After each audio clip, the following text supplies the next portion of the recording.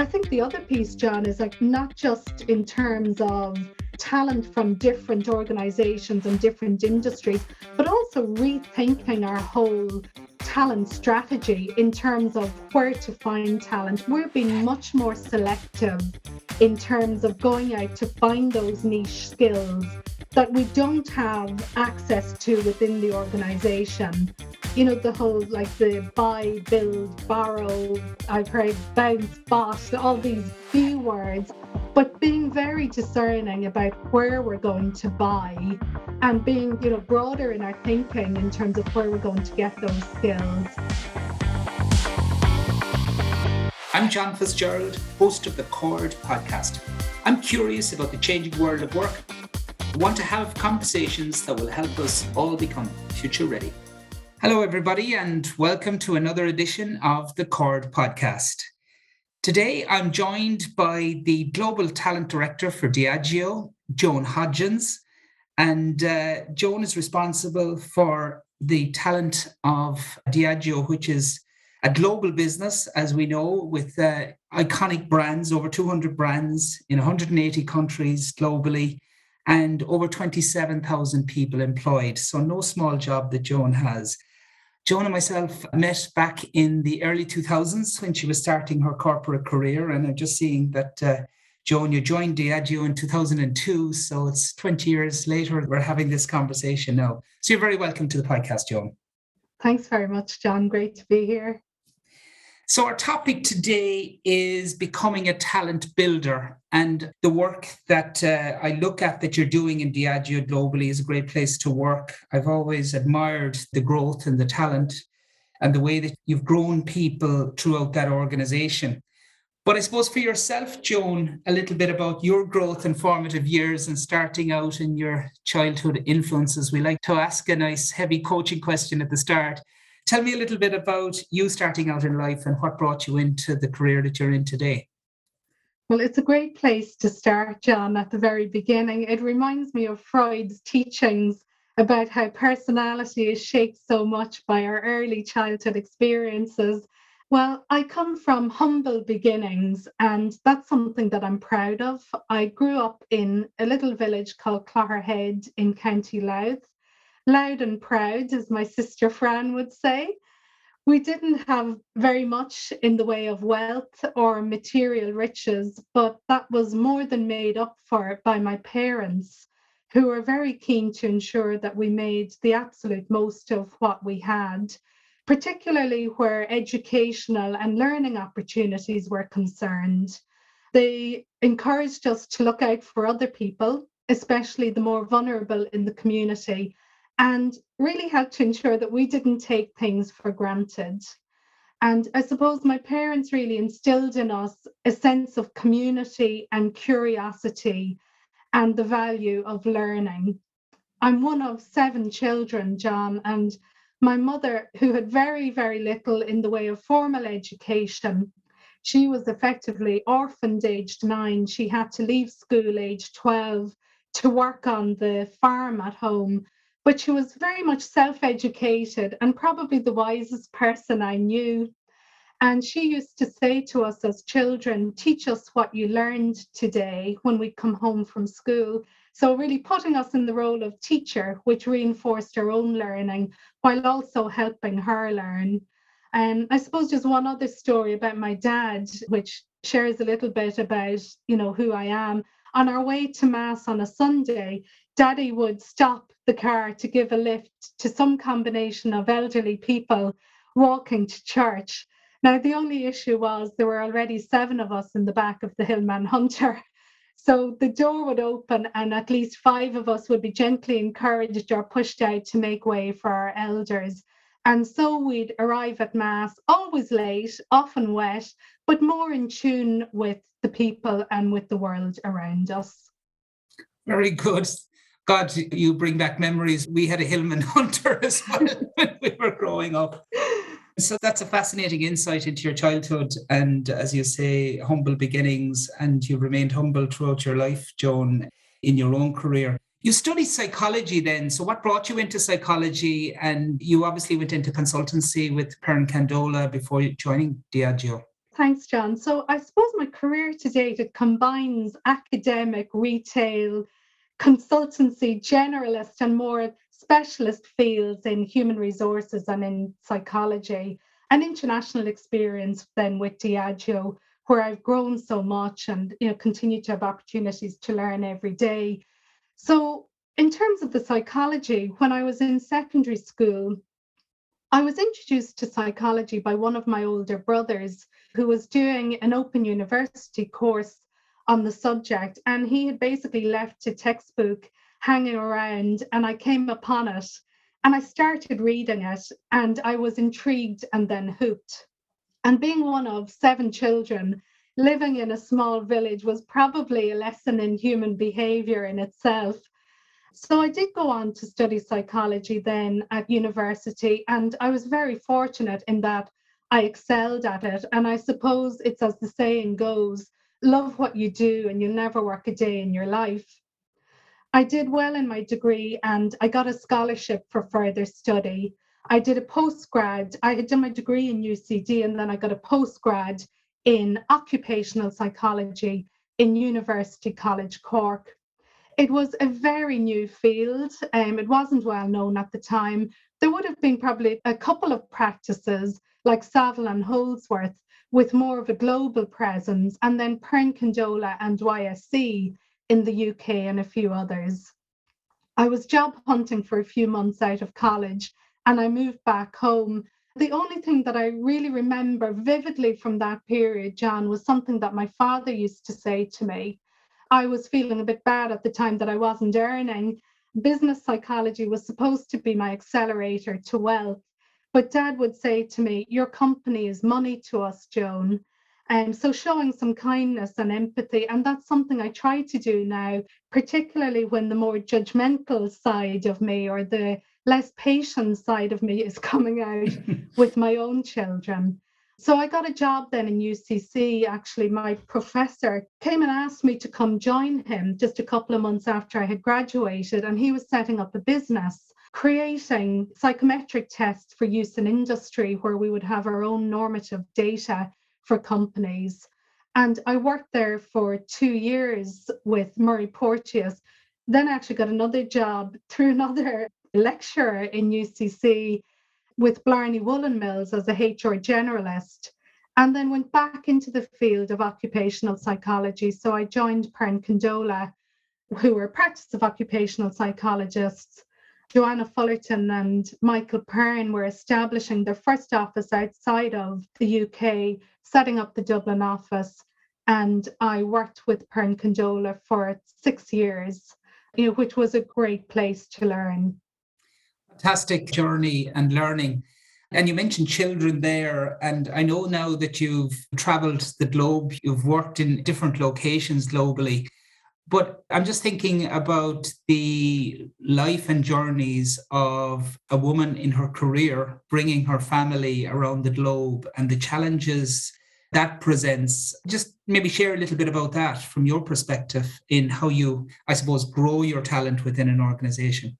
Sure. So I have to say, I can't say I had a grand plan when I started out, John. I've probably learned some things about that over time that, I'm able to share with people in Diageo and outside. But I joined a global company with an aspiration of traveling and seeing the world. Maybe it was because I had such a stable background. I actually wanted something different for my own children.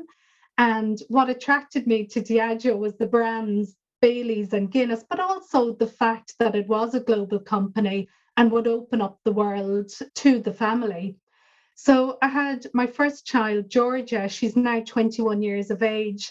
Again, very candidly, I found it difficult to combine work and family. At the time I was working in consultancy, it was very full on. And actually, with an increasing international client base, there was a lot of travel. There was a lot of, leaving baby at home. Bringing her actually just wasn't an option at the time. I think as time has moved on, we've all, found different ways of doing things, and there's a lot more flexibility involved. But back then, 21 years ago, this just wasn't an option. And I decided that it wasn't really how I wanted to live my life as a mother. So with that in mind, I joined Diageo. Diageo had actually been a client of ours when I was working in consultancy. And when I first joined Diageo, my manager, Gary Elliott, said, the world is your oyster. Where do you want to go? And the first thing that came into my head actually was that I want to be the HR director for Australia. I don't know if it was the lure of sunshine and sea on the face coming from Ireland, but I was conscious that my husband, Martin, he had a dream of living and working in Australia. In fact, he'd been training for the Sydney Olympics in 2000. He was a rower, but an accident put paid to that dream. That's for another day, John. But joining a global company was definitely a ticket to an international career. And, the decisions that I've made along the way, very much thinking about how the family can be together. And I've had the joy of a few different international experiences. I worked in the States for 3 years where the family came. We were based out of Naperville, Illinois, close to Chicago. And then we also spent a year. So the dream did come true in terms of going to Australia. It was a bit later on, back in 2015 and 16. We did go to Australia as a family. So just that idea of the family being together was important. And I've enjoyed great flexibility actually with Diageo in that I've done a range of roles, John, over those 20 years. So when not together as a family abroad, I've always been enabled to base myself out of Ireland. So I'm back home now over 6 years. So whether doing global roles or Europe roles, I've been able to base myself from here. Absolutely, I travel where and when I need to travel. But of course, we've got Zoom, we've got technology. There's so much. I think if COVID has done anything in a positive light, it has been to accelerate digital and what's possible in terms of remote working. But yeah, so the whole family piece very much front of mind in the decisions that I've made over my career today. It sounds like one of your values, freedom to succeed, in Diageo is being recognized there, and you're living proof of it. So then, as you say, you've done many different roles within Diageo, and now your role is, you're globally in charge of talent. So talk to us about top talent and assessing that from a global perspective and what you do now. And has that evolved or changed over the years? What are you looking out for now in top talent? And speaking of COVID, has that altered anything in relation to what talent need to have now in the world of work? Yeah, it's a great question, John. So I would say in terms of like the context, the competition for great talent is fiercer than ever. I was in London last week. The headhunters were referring to the talent landscape as being white hot globally, so beyond red hot or blue. So some of the trends that we're seeing now, talent becoming more transportable across industries. So we're competing for talent with organizations that are outside of our industry. So that is slightly different than previously. The scarcity of talent is real, and this need to solve shortage from the inside out. So, building talent from within, I think, is absolutely key. The competition for quality, diverse talent is particularly strong. And I do think that the whole thing is being amplified by this great resignation, as it's been called, a big quit. I was just reading recently a survey that said 40% of the workforce is considering leaving their employer, and employee experience being a key driver of the trend. So, I think lots of things have changed as a result of COVID. We talked about, virtual working as one. Digital, it has totally accelerated the move to digital channels in the drinks industry where Diageo is based. We saw a huge move from the on-trade, the pubs, into the off-trade, take home trade, but also through the digital channels. So, a real need to move with that, and a need for leaders to be skilled to build their functional knowledge. We talk about the digital first mindset. So that's certainly something that we're looking for. So I would say one thing remains consistent, certainly for us in Diageo, we're looking for leaders with humility who are always learning. Beyond that, we're seeking disruptive thinking. We're looking at raw potential, John, versus longevity of experience. Really, people with learning agility, with drive, with adaptability, who are able to adjust quickly. Definitely seeing the pace of change continuing to speed up. We talked about some of the changes in channels. We've had to move very fast in order to adapt. And one of the things that we did actually was to codify some of the behavioral traits essential for success during the pandemic, but also we believe that these are traits that are going to be really important post-pandemic into the future. So including those things like learning agility, curiosity, the importance of scanning the external environment, understanding the trends, flexibility, resourcefulness, alongside resilience. So having a positive outlook, the ability to put things in perspective, to learn quickly and to recover quickly. Yeah, and all innately human traits that we're looking for. And we've done many different restructuring and downsizings down through the years, Joan. But when people work in a particular sector, you talk about talent being transportable there. People often get kind of very focused in a siloed way and saying, I can only work in this sector. So maybe talk to me about, the diversity of sectors that you're bringing people into Diageo from now that you wouldn't have considered before. Sure. I think a couple of things, John. The message around skilling, so upskilling, reskilling, we're seeing quite a bit of that going on. And, the need for organizations really to do that. So, to have a good sense of what are the skills required for the future. We talked about digital leadership skills, people skills are fundamental, and that's fairly consistent across industries. And the other new area that I would call out is very much in the area of ESG, so environmental, social, and governance. I think the other piece, John, is like not just in terms of talent from different organizations and different industries, but also rethinking our whole talent strategy in terms of where to find talent. We're being much more selective in terms of going out to find those niche skills that we don't have access to within the organization. The whole like the buy, build, borrow, I've heard bounce, boss, all these B words, but being very discerning about where we're going to buy and being, broader in our thinking in terms of where we're going to get those skills.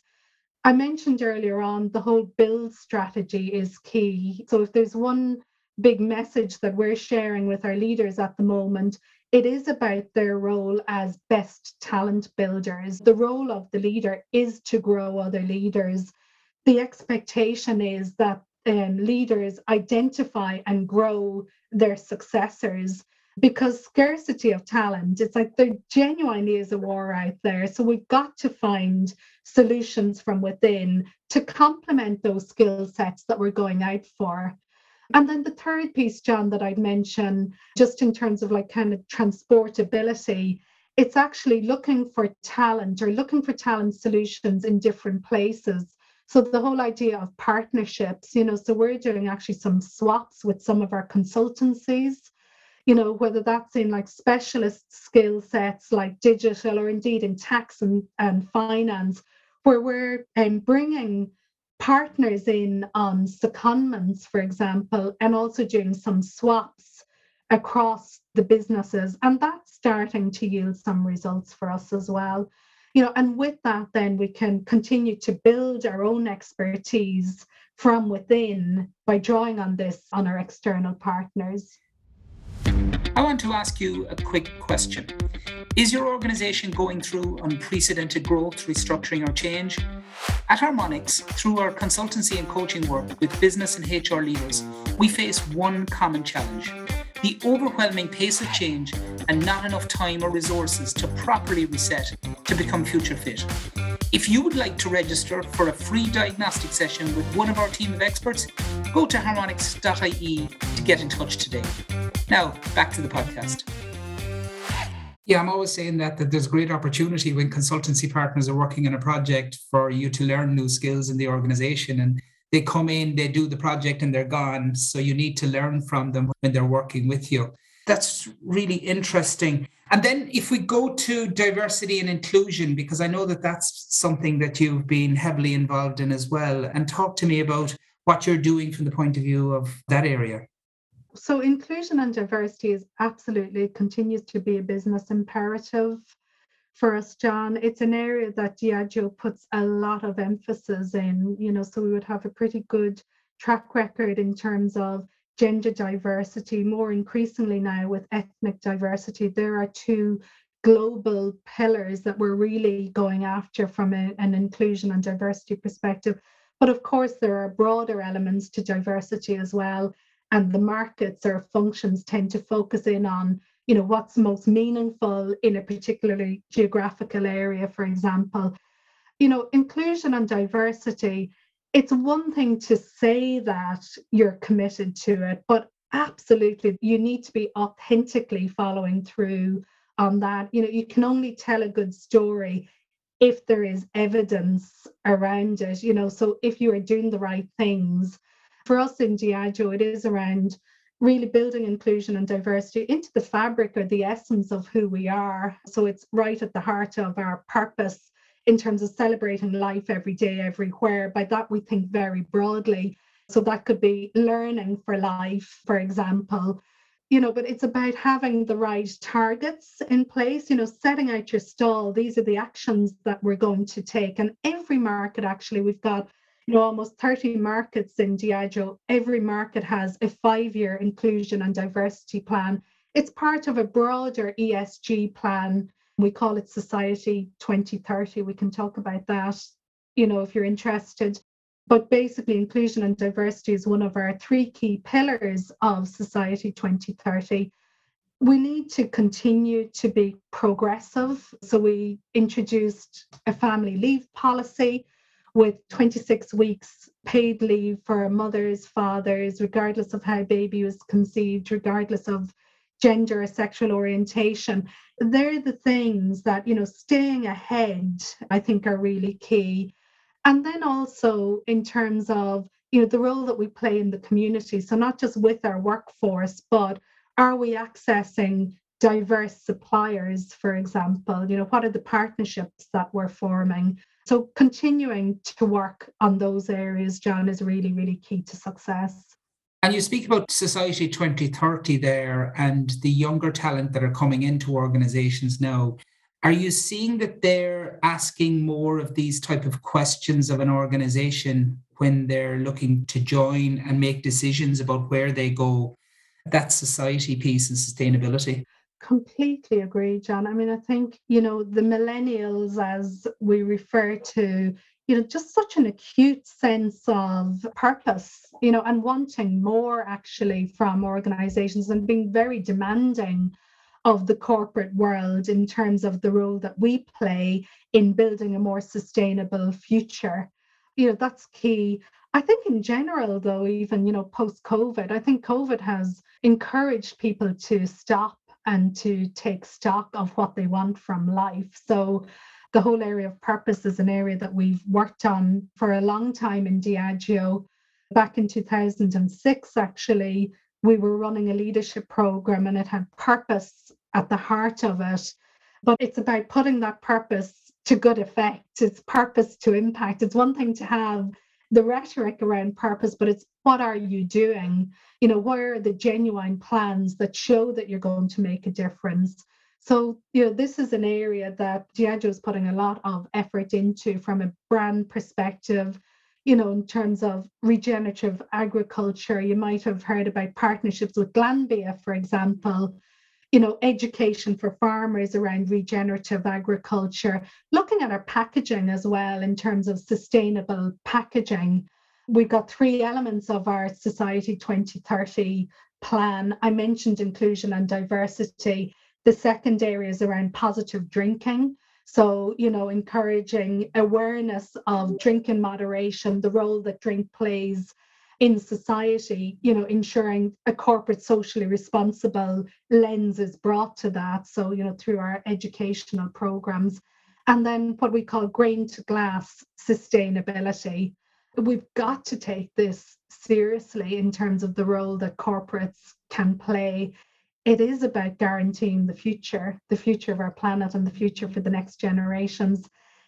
Guaranteed next generation are very, very conscious of this. It's one of the key questions actually that they ask of organizations at the point of attraction.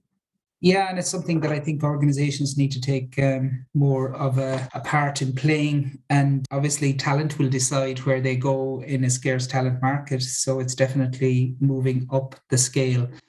Just wanted to touch, you mentioned briefly COVID there, and I've been facilitating a number of sessions with leadership teams and reflecting back on the last 2 years. And we can definitely see the productivity was high. And we just got through it. It's kind of been a tough 2 years for lots of people. How have you seen people recover from that from a global perspective? And how has it changed them as individuals, do you think, in any way? Yeah, I think without a doubt, John, the way we work has fundamentally changed due to the COVID-19 pandemic. And, we talked about organizations needing to quickly implement digital solutions to allow for more productive, efficient, effective remote working, for example. I was just reading there over the last few days, the McKinsey Global Survey of Executives, where they were talking about companies having accelerated the digitization of their customer and supply chain interactions and of their internal operations by about 3 to 4 years as a result of the pandemic. So I think as well, John, the pandemic has radically altered employees' views of the relationship with work and has placed more of a priority on the employee experience. Um, I think it was actually Gartner was indicating that 65% of employees have shifted their attitude towards the value of aspects outside of work. So about the same percentage are rethinking the place that work should play in their lives, and people longing for a bigger change in their lives. So it has caused, I think, us all to stop and think. So at Diageo, we predict this is likely to impact employee behaviours and engagement well into the future, while placing a greater emphasis on wellness and well-being. And then when you look at leadership development and growing talent from within, have you made any changes to how you develop your talent now as a result of that? You talk about wellness, for example. Are there new constituent parts to leadership development and how you grow people? Yeah, great question, John. So we've just embarked on a coaching program with our leaders. So we plan to have our top 650 leaders participate in a coaching program. And I think it's come at just the right time, where we've been remote over the last 2 years or so. Interestingly, we're going to bring our leaders together for this program because we believe the essence of coaching, it is in the interpersonal relationships, and it's timely. We're also very conscious of, new people into the business who haven't been fully connected into Diageo and have missed out a lot in that sense. It's like with the best will in the world, and there's a lot that we can do remotely over Zoom, but we are bringing our leaders together for this coaching program. It's back to basics, John. It's around ensuring that our leaders are seeing and hearing their people, that they're fully understanding the diverse needs of their people, that they're in tune with, health, both physical health, mental health, I think, is a growing issue for organizations. So being very much in tune with that. And so strong focus on coaching people to enable them to thrive and to be at their best.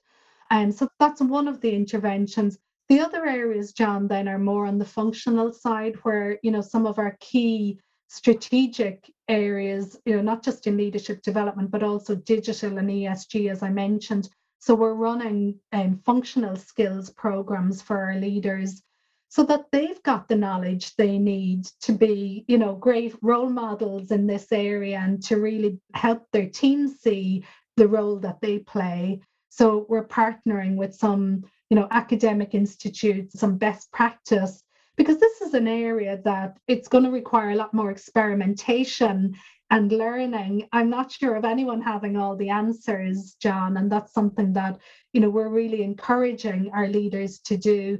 Back to the growth mindset, just being very open, trying things out, experimenting, taking some risks, and logging the learning and taking it from there. Well, that in itself is leadership, isn't it? That you're displaying that in trying to create, I guess, the curriculum for the future that will always be evolving as the context changes.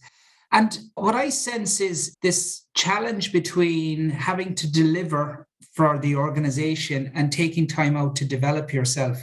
So how do you manage that conflict that a lot of people are really challenged with from a time perspective now, and back-to-back diaries and the world we live in, which, as you say, accelerated digitally, has accelerated as well the pace of work in which we're trying to operate in? Yeah. I think it's back to basics on some of these things, John. Like, we're actually doing some work around diary management, some fundamentals around not having the back-to-back meetings, but actually logging some time for yourself. Even in terms of like the preparation for meetings, we've been doing some work with our leaders as well around meeting effectiveness. And I think we've just lost sight of some of that. So it's like learning to learn again how these things work. And then I suppose the other piece is around like putting on your own oxygen mask first. This is something that we really encourage our leaders to do. The importance of rest. Without rest, you can't be at your best. Rest is something that helps us all put things in perspective, and see the world in a different way. So it is about, just being mindful of these things and building in the time, baking in the time for ourselves so that we can be at our best. Yeah, it's role modeling great leadership, isn't it? And people take their insights from what's going on at a level above them, and they tend to do with their leaders too if they're going to work crazy hours. I had a HR lady I was speaking with last week, and she's heading actually today to London to visit a family friend, and she feels that she can't turn off her phone to be on a day off. And that right to disconnect is missing in that culture and organization, and is hence having a real challenge around talent retention, Yeah. And I think, John, as we said, the pandemic has caused people to stop and think. So, I think as organizations, we need to be very much in tune with what's going on, and just watching things like that. So, that's why our coaching program, I think, is, we feel optimistic about it in terms of having leaders really invest in knowing their teams and what's important to them. Yeah, I had Siobhan Scanlon on from Musgrave, who looks after the early career. And she mentioned, whatever age we're at, we want to be listened to as humans. And I think that's a huge learning that we can take as a result of the experience we've had for the last couple of years. So, Joan, I know time is precious for you. So just to wrap up, maybe some quick fire questions for you. A book that you'd most recommend? Well, that's a difficult one. I think in terms of organizationally, Meaning Inc. Comes to mind by Garnick Baines. It's the book that first taught me about the power of purpose for organizations and individuals. So I'd call that one out. And then maybe just on a personal note, a novel called A Secret History by Donna Tartt. It's one that my friend Ruth Coffey introduced me to not long after our uni days together in UCC about 30 years ago. Great. Do you listen to podcasts? And if so, would you recommend anyone? Podcasts, not so much, but one that I would call out is Crazy Good Turns. But it's very specific. So I'm a big admirer of David Whyte's poetry. David Whyte, he's a poet, he's a very wise leader. He's the son of an Irish mother and an English father. And actually his series of 3 Sundays webinars on a range of subjects were real nourishment for my soul during the pandemic. So David Whyte in any podcast form or webinar form. Brilliant. You mentioned your parents there, but best life or career advice ever given to you in life, and by whom? I have a couple, John. So one is actually just a little saying that a friend of mine shared. Deirdre came from her dad, and this is years ago. And it was live happy, live free, love those who love thee, keep a few strings to your bow. which, for me is about kind of empowerment, knowing that there are choices, the power of love. And yes, that's one.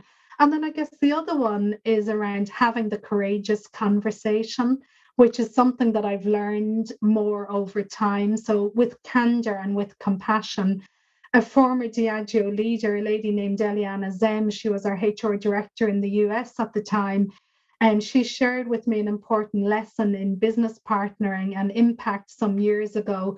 And what she said to me was, you're not there for other people's comfort, you're there for their success.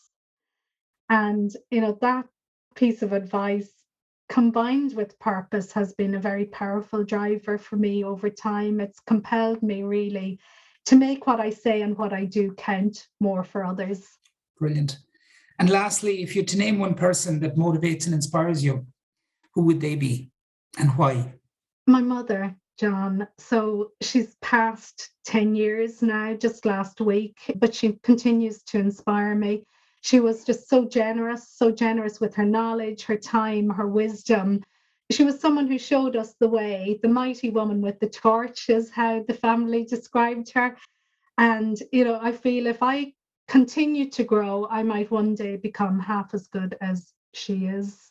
She's an enduring source of inspiration and impact in my life. Oh, fantastic, Joan. I could talk to you forever as always. Thanks for sharing your wisdom, your humility and your insight. It goes to show where you've ended up in your career and that you've impacted an awful lot of people in your life and will continue to do so. So continued good health and success for you in your career. And thanks a lot for joining the Chord today. Thanks very much, John. Thanks for listening to the Chord today. We would really appreciate if you could follow, subscribe and share as we seek to grow our community of listeners. Speak again soon.